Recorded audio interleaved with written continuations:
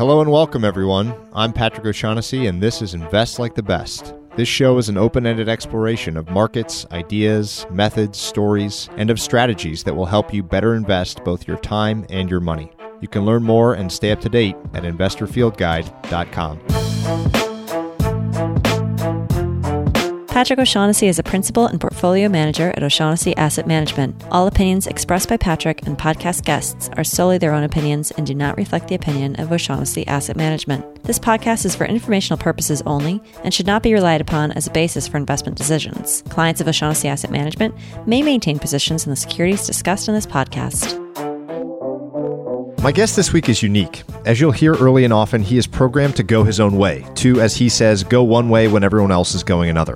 His name is Dhani Jones, a name I knew as a Notre Dame football fan because he won a championship with our arch rivals, the University of Michigan, in the late 1990s. Dhani went on to a long and successful career in the NFL. But even more interesting are his many pursuits in business and investing outside of football. Like my conversation with Tim Urban, I'll remember this conversation as a reminder to use a first principles mindset. Dhani seems to have this fresh mindset baked into his character, and as you'll hear, it has led to many a great adventure. Please enjoy my conversation with athlete, businessman, investor, philanthropist, movie buff, and bow tie wearer, Dhani Jones. Let's maybe start with the concept of hard work. So, or just how you think about how hard you are working. You've got one of the most interesting histories and combination of experiences of anyone that's been on this. Maybe you could, I don't normally do introductions, but given the range of things that you've done, you could start by giving a brief kind of history or outline of some of the things you've done, and we'll dive into each. Well, that's the thing. I'm trying to streamline all those different things. So when I introduce myself, people might think, oh, man, he is doing a lot. But I guess in my mind, it's not. In my mind, it's sort of this this beautiful equation of both sports, as well as investing, as well as relationship building, as well as just having a good time and living sort of a synchronistic lifestyle. And so, sometimes when I sort of expose all of that, people just say to themselves, yeah, it looks like a haberdashery in the middle of Marrakesh, and I can't figure out exactly what I want. I guess I'm giving away the punchline, but it's intentional, and I think at the same time it's not. Because I think there's some very real moments in life where you just have to sort of identify the breeze and move towards it because it's something that's coming and you want to be the first one. I think everybody in the investing world always wants to be the first one, but no one in the investing world wants to take a chance. Right? It's kind of, yes, right? Very well put. It's like, oh, I want to be the first one. I'll be the first one. I don't know what's really going on. I don't want to be the first. Everyone wants all the return and none of the risk is what we're putting. Exactly. So I played in the National Football League for 11 years, and I have to say, first, I went to the greatest university in the world, University of Michigan. Second greatest. It's actually the greatest. 1817. We have presidents, we have CEOs, we have chairpersons. I mean, we own everything. We basically, I know a lot of people love Buffett. I love Buffett too, but Munger, it's Michigan. Just let you know. I'm just giving you the dynamic is pretty amazing. So I'm quite bullish on my university. And I went to the University of Michigan. Both my parents were at the University of Michigan. I played football there.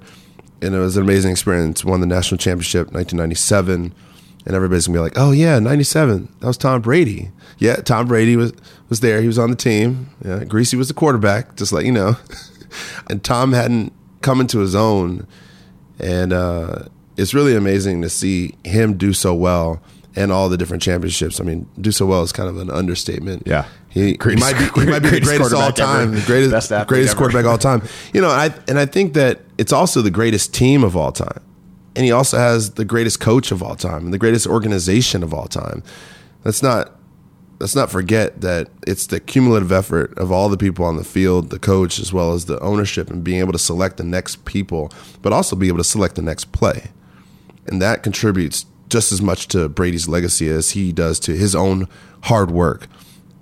So playing on Michigan, Charles Woodson, one of the greatest cornerbacks of all time. That was the Heisman season, right? Yeah, Heisman season. I mean, everybody remembers the catch that he made on Michigan State on the sideline. I remember it because I was watching him. I mean, I was on the field. I was like, I see the ball. I was like, whoa, that ball is high. I think he's going to jump and get it. He's jumping. There's no way he can catch that. He's going up. There's no way he can catch that. He's still going up and the ball's still higher. And he caught the ball. And I'm sitting there on the field saying to myself, like, what? He just caught that ball and I've never seen that before. This is pre-Odell Beckham. Everybody loves Odell's catch in the end zone. Woodson was doing this back in the day. 20 years ago. Dion was doing it back in the day. It's just now that we kind of leverage ourselves through social media, everything is a little bit more escalated. But those guys really had a knack for hard work. So then going from the National Football League into, going from Michigan to the National Football League for 11 years, New York for 4 years, which was an amazing experience, Philadelphia for 3, which I learned a lot, and ending up in Cincinnati Bengals, where I played for 4 years and ended up staying there. And I did a bunch of TV in the meantime. Dhani Tackles the Globe. I'm doing some TV now at Venture Capitalist. And then I also have my investment firm, Key Capital. And we're having a great time. We just stood up an accelerator this past year in Cincinnati called Hillman. And we're just plugging away. I want to go through each kind of one of those phases. I like the haberdashery. That's a great visual for all this. I love haberdashery. There's some beautiful nuggets in there. It's like barn finder. I mean, everybody loves a good car, but they want to go to the auction where it's already put together. What about the person that bought the car for like $5,000 because it was a barn find and they put a little bit of hard work into it, and then all of a sudden you buy it for $160,000, or that same car is now worth like $500,000. Let's start with football and how you changed the most through that 11-year process. Across 3 teams, maybe even the state of the league itself. You could talk about the state of the league itself today. In what ways did you grow or change the most across those 11 seasons? Well, number one, I grew in age. I think that's one of the most important things. Bummer. I got older. It's like my hair was so nice, and then it became grayer as time went on.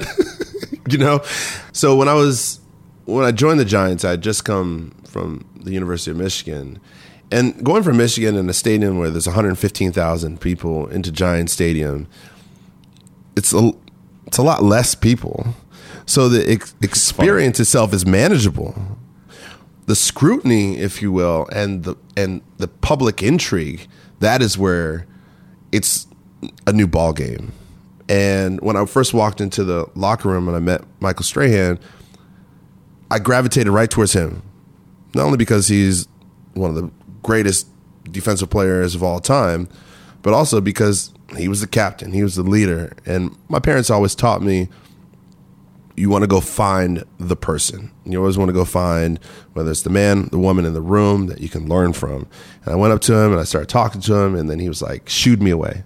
He's like, go on, honey, get out of here. Get out of here. You can imagine I'm this like scrawny little kid that's coming from Michigan. And I was scrawny. Scrawny's a relative term here. I was scrawny. I was a smaller guy. And I kept bothering him. And he was like, what? And I was like, I just want to spend some time. He's like, fine, whatever. And he said, look, there's a couple things you need to know about New York. Say please, say thank you, and smile, and people will remember you. And I just kept that in mind, and I just followed his lead. I watched how he interviewed, and I interviewed the same type of way. I watched how people gravitated towards him, and maybe people would gravitate towards me. I asked, and at the same time, I listened to the questions that were coming from him and from other people, and I just learned from him. And I think that when I was in New York, it was a period of time where I had yet matured to understand the power of the NFL. And I think a lot of guys, when they get into the National Football League, the first thing they're thinking about is like, I got to keep my job. I just came from school. I just come into the league. I just came into it with a nice little check. I got to make sure that I plant my roots and really establish who I am. And that's all I was really focused on. The problem was I got hurt. I got hurt my first play of training camp. I didn't even get hit by anybody. It was poor form on my part and a cut that I made, and I tore my ACL. Oh, my God. And so I'm the guy that just got drafted in the 6th round, 177th pick, going to the Giants, first play, and I have a torn ACL. Now, what do you think the likelihood of me playing any longer was? Tiny. So that was sort of the beginning of my career in the National Football League. What an interesting story. I can't believe that you tore your ACL in the first play. How long did it take to recover from that?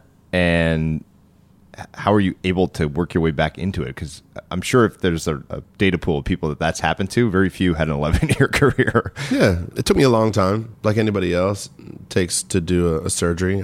But I had a great surgeon, Russ Warren, Hospital for Special Surgery. I mean, if you've had an injury and you know anybody, you know that's the guy to go to. So you trust the Giants. I trusted the Tisch family. I trusted the Mara family. And I trusted the organization to make the right choice for me. And so I got it taken care of. And it took a shorter amount of time than probably it would have had it not been for my good friend Kunta Littlejohn, who said, you spend less time whining and complaining about what just happened and more time working through it and getting better and recovering and getting back on the field and believing in yourself. I think the power of the mind is incredible, regardless of whatever industry you're in. And I know a lot of people love watching TV shows, and it's always a psychologist that provides sort of that nuance of information about the mind, because you can truly accomplish anything. And I think when Kunta told me that statement, I got better. And every day after that, I just became a better football player, because I was more than anything, I was healing my body. But when you start playing at that level and you just trust the doctors and the therapists that are around you, it's more about your mentality, because there's a lot of people that have played, that have gotten hurt, they never come back because they're still worried about how they got hurt. Talk a little bit about your most memorable experience, let's say in the NFL, because I'm sure winning a national championship at Michigan might rank up there in terms of memorable football experiences. 1997 national championship, University of Michigan. So I'll hold you just to the NFL. Most memorable experience, individual experience while playing. There's individual experiences. There were so many. I would say that going to the Super Bowl when I was on the Eagles. Yep. I would say going to the Super Bowl, because we didn't play very well. It was a close game, though. If we would have played better, we would have won. So naturally, we didn't play very well. And that was actually the Patriots, too. Yep. And they won the Super Bowl. So going there was a phenomenal experience. And anybody that says that the Super Bowl is not one of the greatest times of your life is lying to you. Yeah. Being down in Jacksonville, I remember they didn't have enough hotels. That was, back in the day, now, and then they brought in cruise ships for people to sleep on. I mean, I remember all this kind of stuff. It was like, oh, we don't have enough hotels down here. We're going to bring some cruise ships in, and people are going to be sleeping on these boats, and then we're going to have this game. And we just had normal practices, but we also had a team where, you had the Freddie Mitchell show. You had the Terrell Owens show. You had the Donovan McNabb show, and there were the Jeremiah Trotter show. There's a lot of things that were going on that team, and so that added to sort of the essence of that season. Talk about the transition. I was very excited to talk about this particular thing with you. The transition from the NFL to the business and investing world. So literally, how did it happen? Like, what was your first step out of the league and into kind of the second chapter? Well, I think that transition actually happened while I was playing. So Kunta, he told me, spend less time worrying about your knee and worrying, get yourself better.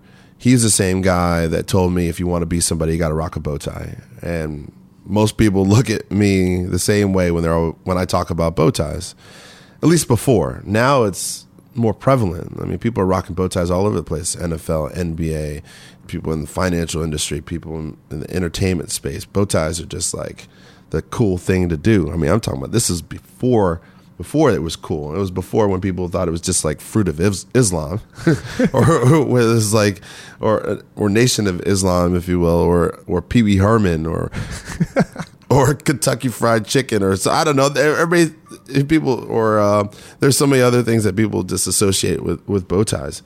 But Kunta said, if you want to be somebody, you got to rock a bow tie. And I kind of looked at him, and I was like, okay. And I got hurt, and I went to go see him when I was in Philadelphia. We were playing a game, and when you are on IR with a team, you don't necessarily get to travel with them. You don't necessarily get to stand on the sideline. But I wanted to go to the game because that's where my buddy was. So I went to go see him, and I met up with him, and my friend was, he's like 350 pounds. And when I saw him, he was like 120 pounds. And this wasn't like an Atkins diet. This wasn't like a Whole Foods diet. This wasn't something that he wanted to happen. He had cancer. And when I found out that he had cancer, I immediately realized that his statement for me to get better, I need to be able to support him in his journey as well. So I went to go put on a bow tie. I bought one up at the Garden State Plaza, bought a bow tie, and then I just started talking about bow ties, and then eventually started to sort of develop this relationship with people, companies, and corporations where I would therefore create bow ties for them. And that's what became Bow Tie Cause. So that's how the sort of the entrepreneurial bug started to take shape. And at the same time, there was sort of this notion of television and media that started to come in. Remember, I was talking about Michael Strahan and his journey. So I did a bunch of interviews. Then the NFL Network started to come out. And then NFL Network, when it first started, they were begging people to work for them. They were like, come work for us. Come do interviews for us. Players are like, we don't even know who you are. We know about ESPN, Fox, CBS, NBC. Who was the NFL Network? Well, we're the NFL. And where most people don't go, I usually go. So I was like, cool, I'll do it. And so I did some interviews, and there's this clip of me interviewing Ray Lewis when they lost the game, and I got him to laugh, and everybody was like, wow, you can make someone laugh when they're sort of lost the playoffs and not going to go to the Super Bowl? Maybe you're all right at this.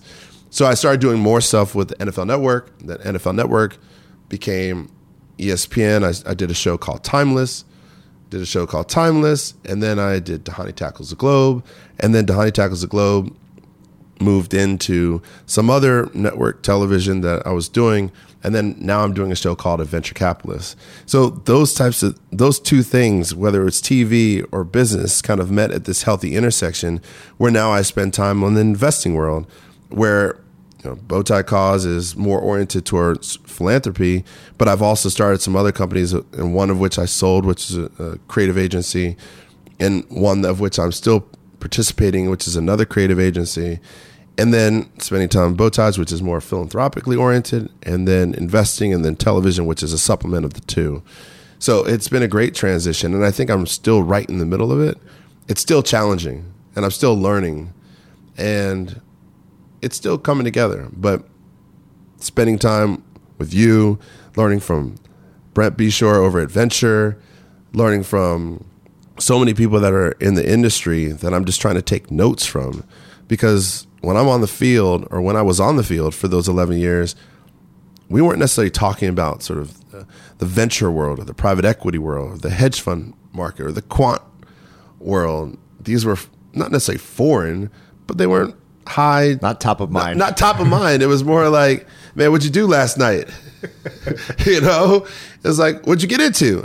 No, I was kicking it. It's like, okay, cool. It's like, and then it was, okay, what are we going to do in this game? And then after the game, it was like, man, what happened to you? You got you got taken out. It's like, oh, that was a great catch, or that was a great pass. And it was more conversations that were oriented in that fashion than anything else. So talk a bit about the bow tie, how it actually works. So you mentioned Brent Beshore, who's the person that introduced us. Everyone listening will know a bit about Brent. We've done a lot together on this. Talk about how you two connected as maybe an example of what the bow tie thing does. So Brent and I connected at Summit. Yep. And for those of you who don't know Summit, Summit is one of the, in my opinion, one of the best organizations that's out there. And they started it as a small group in like 2007 timeframe, and I met them in 2010. And coincidentally, that was right around sort of like the tail end of my career, or when I was starting to ask some questions about transition. And I went to go to DC 10 at Summit. I looked around. I was like, man, there are some great people here. I mean, I met folks from everybody from the Robin Hood Foundation to business leaders to, I think President Clinton was there. He was talking.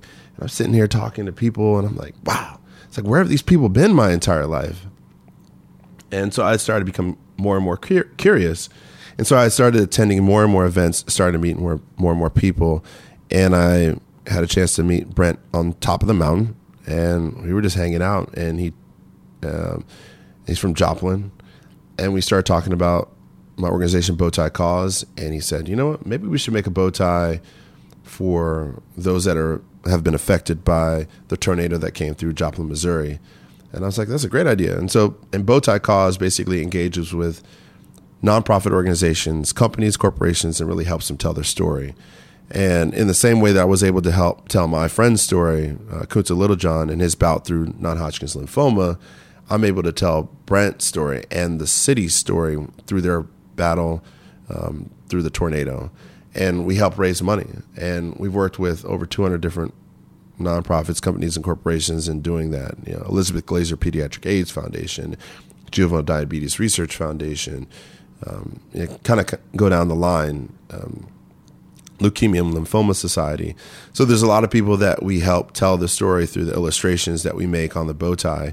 And it's really about those that are rocking bow ties, or now we're also making scarves that say, hey, what's up with that bow tie? What's up with that scarf? Because most of the time when we're out in the industry and in the world or walking down the street, we're not really wearing anything that means anything. We're wearing something that is taking care of something, right? We're cold, so we put on a sweater in order to make us warm. We're hot, so we put on a t-shirt to make us cooler, right? But we're not wearing something that really kind of speaks to that activism in some way, shape, or form, because we're really trying to, functionality is more important, and then we're just trying to get to work. But if you rock the bow tie, then people are like, wow, you have the audacity to wear that bow tie. I remember one time when I was in New York, New York was one story, but I was also in DC, and it was New Year's, and one of my friends was wearing a bow tie. So we're in this bar. It's like 2:00 in the morning, out way past, our bedtime. Nothing happens good after 2:00, right? We all know that. My rule's midnight. Your rule's midnight. So we're out, and this girl comes up to my friend, and she's like, what's up with that bow tie? That bow tie what is that? Who wants to wear that bow tie? Ugh, why are you wearing the bow tie? You're in a bar. And he says, this bow tie is 9/11 Memorial bow tie. You could hear a pin drop in that bar. Just by the sheer, it was an energetic blast throughout the bar. And all of a sudden, everybody sobered up. Now, that's the power that the bow tie essentially was able to, or still is able to sort of conjure, if you will. So that's what Bow Tie Cause is all about. And so we've done a lot of bow ties, and Brent has been a big supporter of it. So there's two themes I'm picking up so far that I really, really like. The first is when you said something like, where most people don't want to go, I go. And the second is this idea of storytelling, I guess. Storytelling through a bow tie, storytelling in general. You mentioned two creative agencies. I literally don't know what that means. So tell us what a creative agency is and does, and why twice that's been something that's interested you. So storytelling is imperative. That's how the world has been built. That's how, whether you're in it doesn't matter the industry you're in, you have to tell some type of story in order to get a job. You have to tell some type of story in order for somebody to give you money. You have to tell some type of story for you to start some sort of company. It's how we all kind of fall into this stream of consciousness, or this sort of social narrative. It's it's an ever-present sort of script that's essentially going as we kind of write history. We kind of fall into the line somewhere. We might be a new paragraph, or we might be a part of the paragraph above, or we might be part of the next chapter. We're all sort of these books,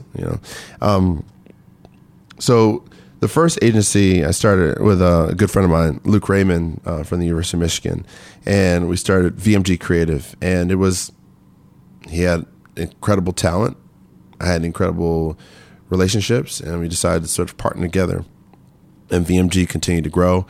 I was in Cincinnati, Ohio, and when I moved to Cincy from Philadelphia when we started it, I was like, there's a different narrative that goes alongside with what's happening at Bow Tie Cause, right? There's a certain proclamation that people are exhibiting when they rock bow ties.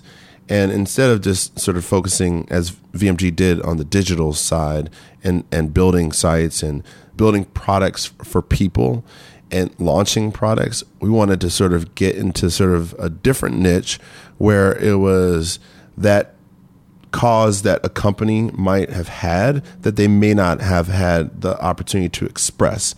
In other words, what is the reason for your company's existence versus what are the products that you're selling for your company? Right. The why instead of the what. It's a big difference. It's a big difference. And so that's what Proclamation became. And I started that with a guy named Jeff Warman. And we grew that business. And then we got bought by Empower Media House, Jim Price. And Empower Media is we won Agency of the Year in 2000. We just won Agency of the Year. So it was a big celebration. And Proclamation became a part of that because you're starting to see the merge of all these different industries, especially in the creative space, where you need to understand sort of the creative narrative that transfers in both the social media space and the traditional space and in the planning space, because it depends upon who you want to reach is determined by who you've been talking to. And so Proclamation became a great part of Empower Media.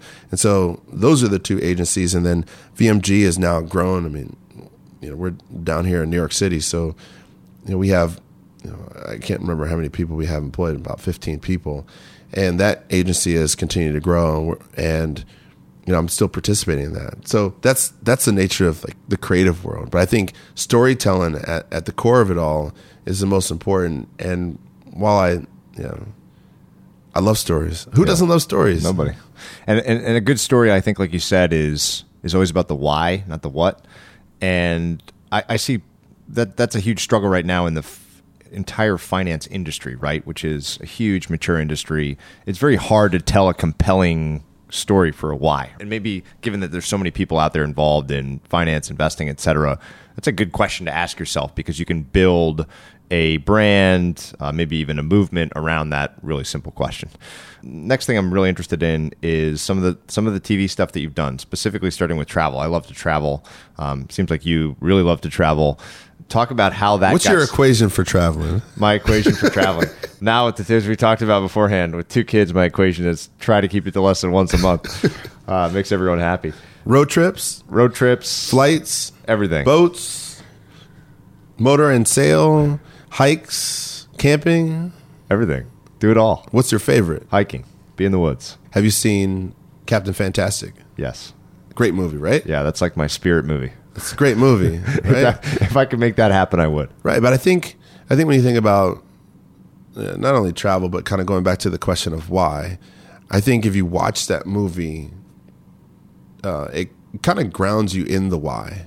Because I don't want to give away the movie, but here's a guy that lives out in the woods with his family, and all of a sudden they have to make a decision, and then they're quickly faced with this reality that a lot of people think that they have a lot, but they don't really have anything at all. A lot of people think they know a lot, but they don't really know anything at all.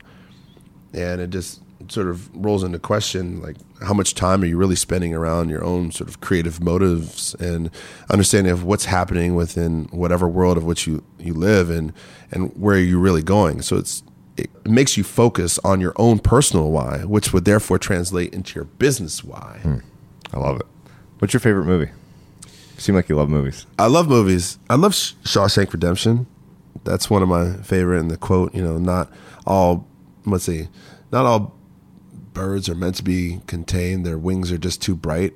I think that was one of the great lines. That scene at the very end when he had to crawl through that sewage line. I mean, that's every person's journey. Every person's journey. At some point in their life, they feel like they're locked up, and then all of a sudden they got to go through a bunch of stuff in order to kind of come out on the other side. Now, they may not all go down to Sewataneo, which I just found out is a real place. Really? Did you know that? No. Sewataneo is a real place. Now, Andy Dufresne may not be down there. He may not be working on his boat, but Sewataneo is a real place. Gotta go. Gotta go to Sewataneo. So Shawshank Redemption is one of my favorite movies. As Good as It Gets, Jack Nicholson, is one of my favorite movies. Why that one? He walks into the psychiatrist's office and he's like, I don't know if one is this as good as it gets. I remember that, and for him at that moment it was, and then his eyes opened up to real life. He had always kind of put himself in his own personal prison, and then someone just foisted their way in, locked the door, and knocked him down and stood him up and knocked him down again. And then all of a sudden he just kind of realized that there was another part to life. And so sometimes you got to get over some of those things that hold you back. And so I love that movie for that. And then my other favorite movie is Boomerang. I don't even know what that movie is. Boomerang, Eddie Murphy. If you don't know what it is, just go watch it. Eddie Murphy in his heyday, Halle Berry. And it was Marcus Graham. He was this creative agency mogul, if you will. And for a lot of African-American men who are in the creative industry, a lot of people look up to Marcus Graham because he was the first guy that was essentially like on TV in this movie running a huge agency. And, so I watched that movie probably like 25 times, maybe more. I used to know that movie back and forth. So those are some movies. But, going on to travel, movies allow you to travel, but life is better to kind of get out and see different things. And my first show was Dhani Tackles the Globe. Well, one of my first big shows, right? The show where I had to carry it myself. How about that? And Pat Young, who is at the time the general manager of the Travel Channel, which was a part of Discovery Networks, we connected. And it was really through the relationship that I had with Redline Films, in which I did a show called Timeless on ESPN2. Like, I was the first player that had his own TV show while I was playing. First player. I mean, at least I want to say that. You do, man. I'll allow it. You just check it out. So Redline Films, and we were like, they said, we have an idea. What do you think about this idea? I'm like, what do you think about this idea? And they're like, oh, that's a great idea. Let's work on this idea. So we did the idea, and it was, let's go to Travel Channel. Let's allow you to travel around the world. Let's play different sports. Let's allow that to forge an interest into the culture and the food and the community, and find sort of this new angle. And that was what Dhani Tackles the Globe was. And so Pat Young was like, yeah, you can do it. And the first episode, or your pilot, is going to be you going to England, where I'm from. Pat was from England. He is from England. And you're going to go play rugby. And I'm like, whoa, scratch the record. You want me to go to England, and you want me to play rugby. Now, mind you, everybody's going to say to yourself, weren't you playing football when you were doing this? It's like, yeah, I was playing football. And I was actually in the middle of contracts, right? I had just got released from Philadelphia Eagles because we didn't see eye to eye. Then I had just gotten picked up by the New Orleans Saints, so I was just trying to get a job. And public perception was I didn't focus enough on football. So they want me to go travel to play rugby in the UK. So I was like, why not? I told you before, I was like, I'm going to go where most people aren't going to go. And I was nervous, but I didn't. I was so nervous that I didn't tell anybody. I didn't tell my parents. I definitely didn't tell my agent. I don't think anybody really knew that I was going overseas to London. I mean, of course, Redline Films did. And took off, went over there. It was a pilot. It was great. It was tough. A couple times I thought I was going to die. I was like, man, I'm going to hurt myself. Something's going to happen over here because rugby, no pads, full contact. I'm this guy that's coming over to England, and the premise is I'm playing these professional sports. I'm playing at the highest level. This is not like club sports. These are real teams, real players that are making real money, and they're just throwing me to the wolves, right? I remember Bloody Tuesday. We were out there during practice, and I just almost broke my nose and almost broke my eye socket. And I'm like, damn, like, what am I doing? And I got fed off that. I was like, I love this. And then when I knew that I was supposed to do the show is we went on a fox drag because they don't do fox hunts anymore in England. And I had a horse named Harry. And to kind of cut the story down, we had to jump over fences. And so you knew it. So you know it happened at like the second and third fence. Well, the second fence was a little bit tumultuous. The third fence, well, we can just say that Harry didn't keep me on his back. Didn't make it. I didn't make it. And I remember falling off of the horse and heading towards this rock. And everybody knows when you kind of get into an accident or something unfortunate happens, everything slows down. And I saw this rock coming at me, and I'm like, wow, this is not going to end well. This rock is going to crush my face or break my shoulder, I'm just thinking about all the unfortunate accidents that have happened to people that have fallen off horses. And then the horse is going to rear up like an Arabian stallion, and it's going to come down on my head. It's going to crush my face to the rock. That's what I was thinking. All in the midst of maybe 2 seconds. So what actually happened? I missed the rock. I was completely unscathed, and the horse grazed my leg, and there was no bruise. When I got up and I said I'm okay, I knew that I was supposed to do this show. And I got back into town. I didn't tell anybody where I was. The problem is Travel Channel does this thing called upfronts. And so they obviously want to tell everybody about the show. And so media kind of comes into it. And then all of a sudden pictures start coming out. And then videos start coming out. And then my phone starts ringing. And I'm saying to myself, don't answer it. Nobody saw anything. You didn't see anything, right? And my coach called me a couple times. And I looked at the phone. I was like, I'm not going to answer it. He called me back. I'm not going to answer it. He called me again, and I'm like, I better answer it. And he picked up the phone, and he said, so, how was it? And I'm sitting on the other side of the line, quiet. Next words were, I want to live vicariously through you. Huh. That's awesome. Right? Unexpected. Let me tell you something. 2007, a coach to say they want to live vicariously through you, doing something that essentially you're not necessarily supposed to do. At least your contract says if something happens to you, you're going to lose your money or not be able to play.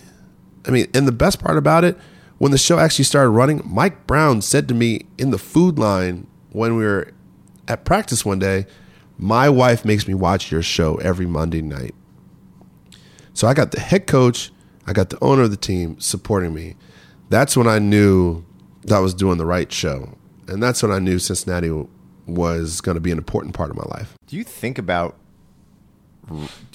risk when you're making these decisions? Is there any calculation, or is it just this seems right, gut-based decision making? It seems like you take what other people would perceive as a lot of risk, but I'm also getting the sense that you don't think about it that way at all. I think about risk. I think it's all relative. I think that, what is life with no risk? That's pretty banal. What is life with too much risk? That's just too extreme. I suppose there's something moderate, but that's just status quo. And then there's sort of this risk fluctuation that occurs throughout life. And I mentioned it in the very beginning, this sort of breeze of opportunity. It doesn't come very often. I remember there was a movie I saw way back when talking about the northern winds. Right? And I don't remember what the movie was called, but the northern winds suggest change. And so I almost think of that breeze of opportunity as the northern winds. When they come very sporadically, you have to be open and sensitive enough to receive it. And then you have to be bold enough to go towards it. And then you have to take a chance and jump. And I think that that's how I've essentially sort of evaluated risk. True, gut, I agree. Common sense. But then there's sort of this synchronistic moment when you just feel it. But it's different than gut, and it's different than evaluation. It's synchronicity. It's something where the cards and everything else are aligned, and you're able to see it. I think that's different than gut. Like I feel something versus I see something. And if you can line all those up at the right time, then hopefully things work out. How many other sports did you do? 20 different sports. 20 different sports. So everything from Sambo, which was in Russia, to Prado Saray, which was in Cambodia, to Muay Thai, which was in Thailand. I climbed a base camp in Nepal, going up towards Everest. I played soccer or football down in South Africa. I mean, I played a lot of different sports. I mean, I was on the road. Why do you think I have so many Sky Miles? Love it. I mean, Ed Bastian loves me right now. I'm all over the place. What sport were you the best at of the 20? I don't know which one I was the best at. I know which one I loved the most. I love sailing. Huh. I love sailing. Where was that? That was actually in New Zealand. Oh, that was unbelievable place. One of the best experiences ever. And I didn't have to really do that much. I was the 18th man in the Louis Vuitton Cup during the America's Cup, right, which was actually a precursor to the America's Cup. And so I'm down there in New Zealand, and I just love it. I just fell in love with sailboats. I think it's a great place. Well, number one, it's a great place to sort of clear your mind if you're doing a relaxing sail. And I think that the team effort that is on the ship while you're competing, and sometimes I'm out in south of France at the La Voile de Saint-Tropez, and I fly out there with about 20 of my friends, and my friend rents this boat, and then he brings all his friends, and we do this sailing trip, and we do this competition. And I think that you kind of look around on a sailboat, and it's the same type of thing when you look around on the field. And albeit everybody is essentially contained, and then you have this other person that's sort of in this shark tank when you're kind of going back and forth fighting to get across the line to kick things off. And it's similar to football. And I think that it's just beautiful. So I love doing that. I still do a lot of Muay Thai, but I think it's a great opportunity to cross-train. And a lot of people may say, okay, well, you did this sport while you're playing football. And if they go back and look at my stats were actually higher my last 4 years in the league playing for the Bengals, and at the same time I was doing this show where I was playing sports around the globe. And oh, by the way, when I would get back from going out of town to film this, I was out of town for like 5 weeks, maybe 6 weeks, a month and a half. I would get back the night before training camp. Friday night, training camp, I had to be there Saturday. Practice Saturday afternoon, Sunday, on throughout the season. And I never missed a game. And I had the highest statistics, or I had the best statistics that I've ever had in my career. So when I think about travel and I think about sort of the support of the team, and I think about my experience on Tackles the Globe and what that was able to the net value from that, it was the right show, it was the right moment, it was the right team, and I became a better person, and I also became a better player. I always love, I think it was Mark Twain or somebody famous like that, who said that travel just destroys prejudice, that it's like the best way to just purge yourself of any shred of prejudice that you might harbor having spent your life in just one place. I think that's an incredibly powerful tool. Yeah, I think a lot of people get really comfortable with where they live. A lot of people get really comfortable working with people that they've known for a long period of time. Everybody migrates towards one area or the next because the fact is it's the industry that they're a part of. And it's easy. It's very relevant. In the finance industry, it's the same thing. You probably do business with 20 people that you've known for the last 15, maybe 20 years. The same people.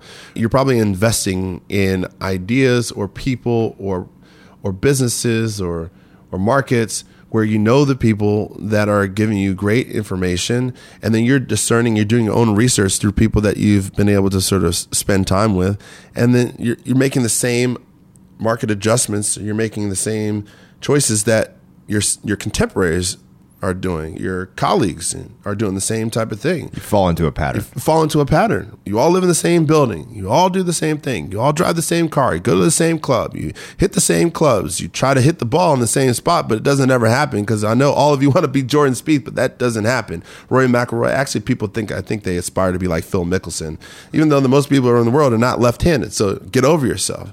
But it's all the same.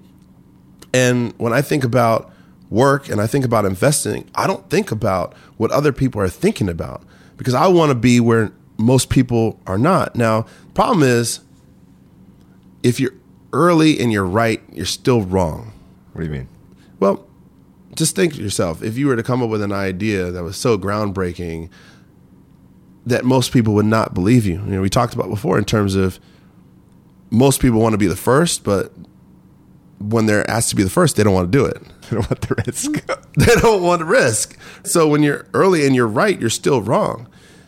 So that's sort of like that's a hard area to sort of operate in because there's a lot of challenges and I don't think there's a lot of risk because I already see it. A lot of people think there's a lot of risk because they don't see it. They see the haberdashery, and I'm looking at it as clear as can be. And so, through my NFL career and through my television career and now into my investing career, which is a culmination of all of that, I've been able to sort of develop a rapport and relationship with a lot of amazing people in the investing world that have given me advice that now are a part of my community. So let's talk in this last piece about adventure capitalists, investing, key capital, how this other phase of your life or other part of your life has been interesting. How do you think about approaching things as potential investments? Maybe starting on the show, describe what the show is, but then also with key capital. So after I sold one of my companies, I actually had to reevaluate, and part of the motivation for selling it was because one of the things you need to be able to do is listen to what people are saying. Listening is sometimes good, but hearing is that much better. And when I started listening to what people were saying, I realized that haberdashery was actually holding me back. And so I needed to clean up my store.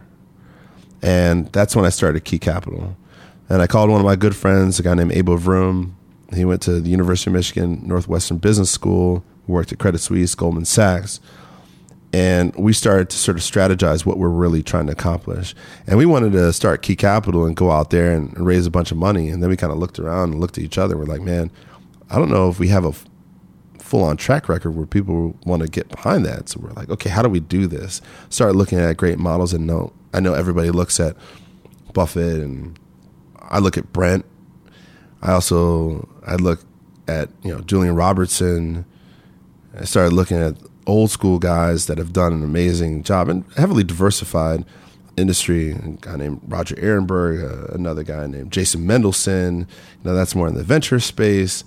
Then I just started tapping into sort of my Michigan network, and I'm sure I left a bunch of people out. A guy named Martin Franklin. There's so many people out there that have come from the Michigan world, and other people that I've met through the Michigan network that just kind of provided me this insights. And Summit. I mean, I talked to so many people that are in the investing world from Summit. And so Abel and I got together and we said, okay, look, we want to be like a VCP. We want to focus on things that are in the services side. We say sales and service. I like saying sales, service, and also space. And then we also look at technology, engineering, manufacturing, things of that nature, because I think that within the industry now, there's a lot of legacy businesses that are out there that there's great opportunities around it. So that was one of the things that we looked at. And then we also knew that there was a lot of technology that was up and coming that could meet at a great intersection with some of those legacy businesses. So we kind of sat in that area and we started doing some brainstorming. So we started investing in a bunch of companies and then also owning a couple different companies as well. Because one of the other pieces that we like to look at, and I think one of the untapped areas, is around strategic value add. There's a lot of clutter within the marketplace right now. And everybody's just trying to get ahead. And I think that one of the things that people overlook is the power of the woman-owned business. People overlook the minority-owned business.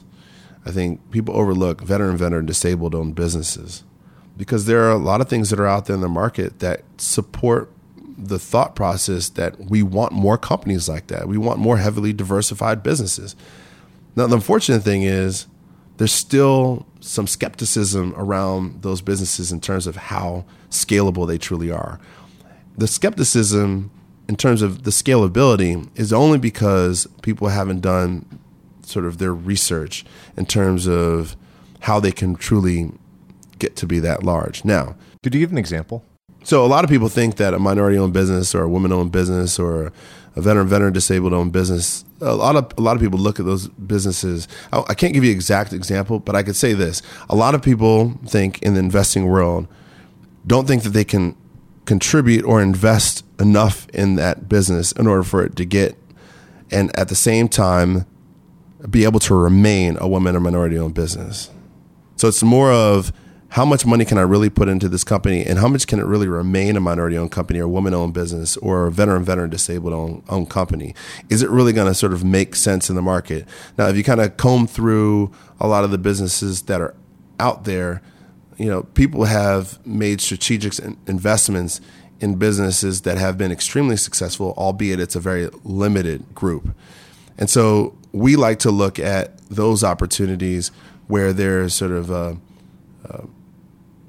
there's an unoccupied space. So if you think about it from aerospace side, or I talk about the service space side. If you think about from the engineering and manufacturing side, I think there's a lot of different opportunities that people can start to see within that market where before, and I can kind of go back and talk a lot about minority-owned businesses because there's a lot of bad press around it. People started thinking about them as more of like pass-throughs. And back in the 70s when they came out, people were just trying to get government contracts, so they would just have somebody that was in their office and they wouldn't really scale. It was just one person that was essentially collecting a check, and it's unfortunate.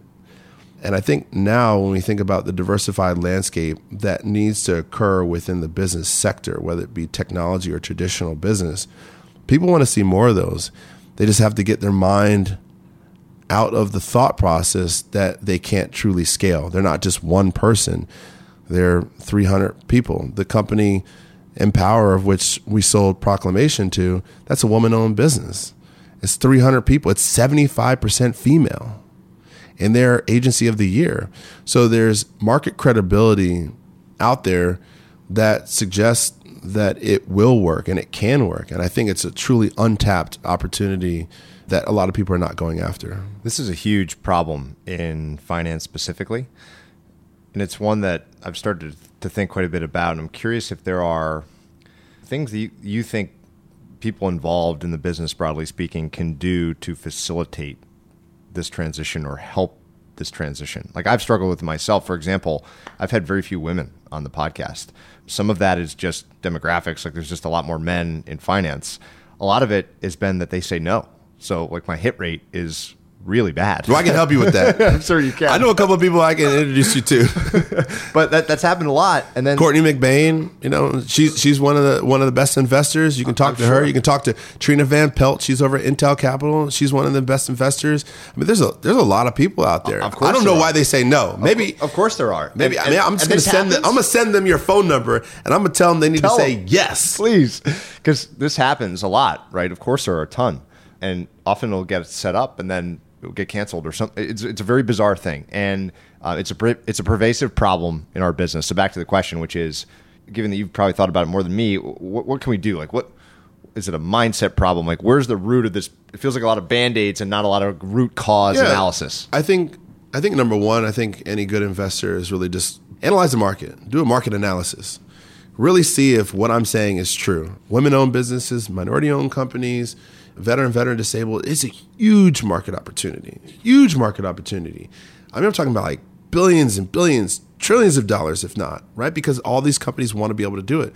And I think the first thing that you can do is talk to your business leaders that own companies and ask them about their initiatives.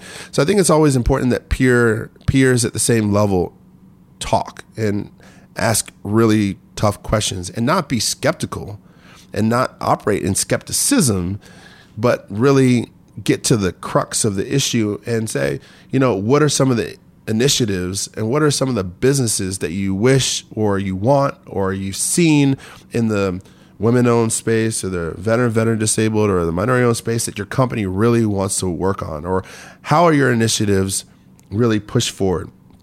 Is there something that is wrapped into your business that you want more companies? I think it is the mindset as well as the intent. And I think that's the most important thing is the intent. Do you want more diversified businesses that work with your companies? And do you want a more diversified company? Because sometimes it's just making the choice yourself. And everybody listening that's out there, it's, I want to do this. I'd like to do this. Talk to your wife. I think that's maybe forget talking to the companies, talk to your wife and see what she says. Because, your wife or your partner, your girlfriend, your friends, they'll give you some true insights, but that pillow talk is serious.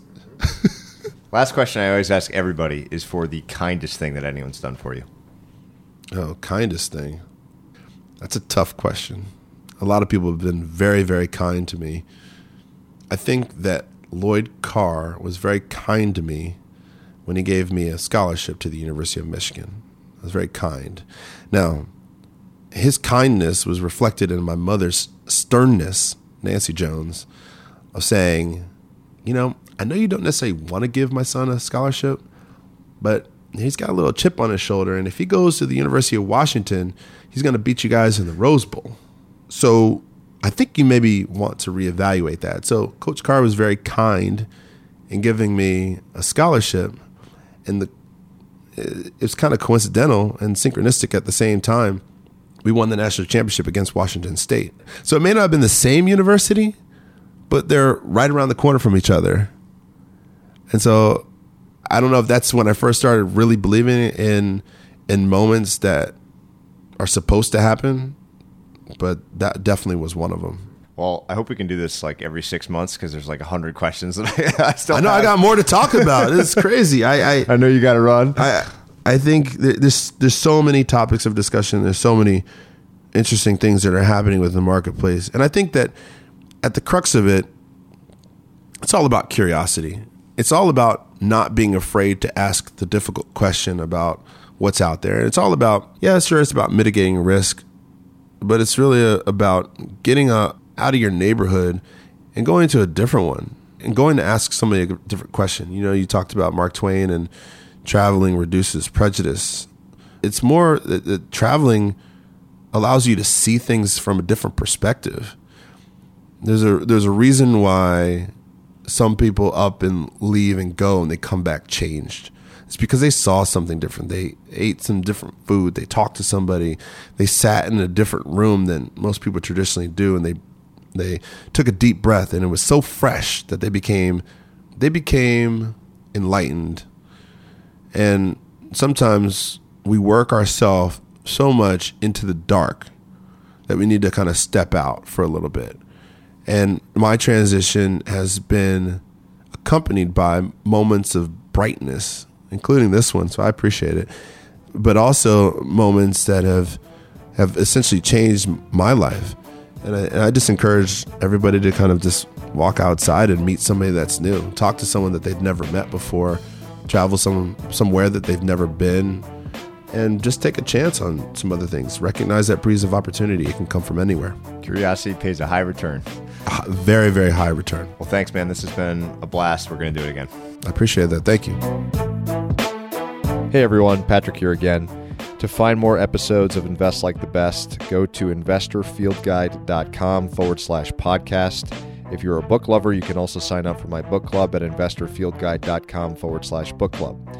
After you sign up, you'll receive a full investor curriculum right away, and then 3 to 4 suggestions of new books every month. You can also follow me on Twitter at Patrick_Oshag, OSHAG. If you enjoy the show, please leave a quick review for us on iTunes, which will help more people discover Invest Like the Best. Thanks so much for listening.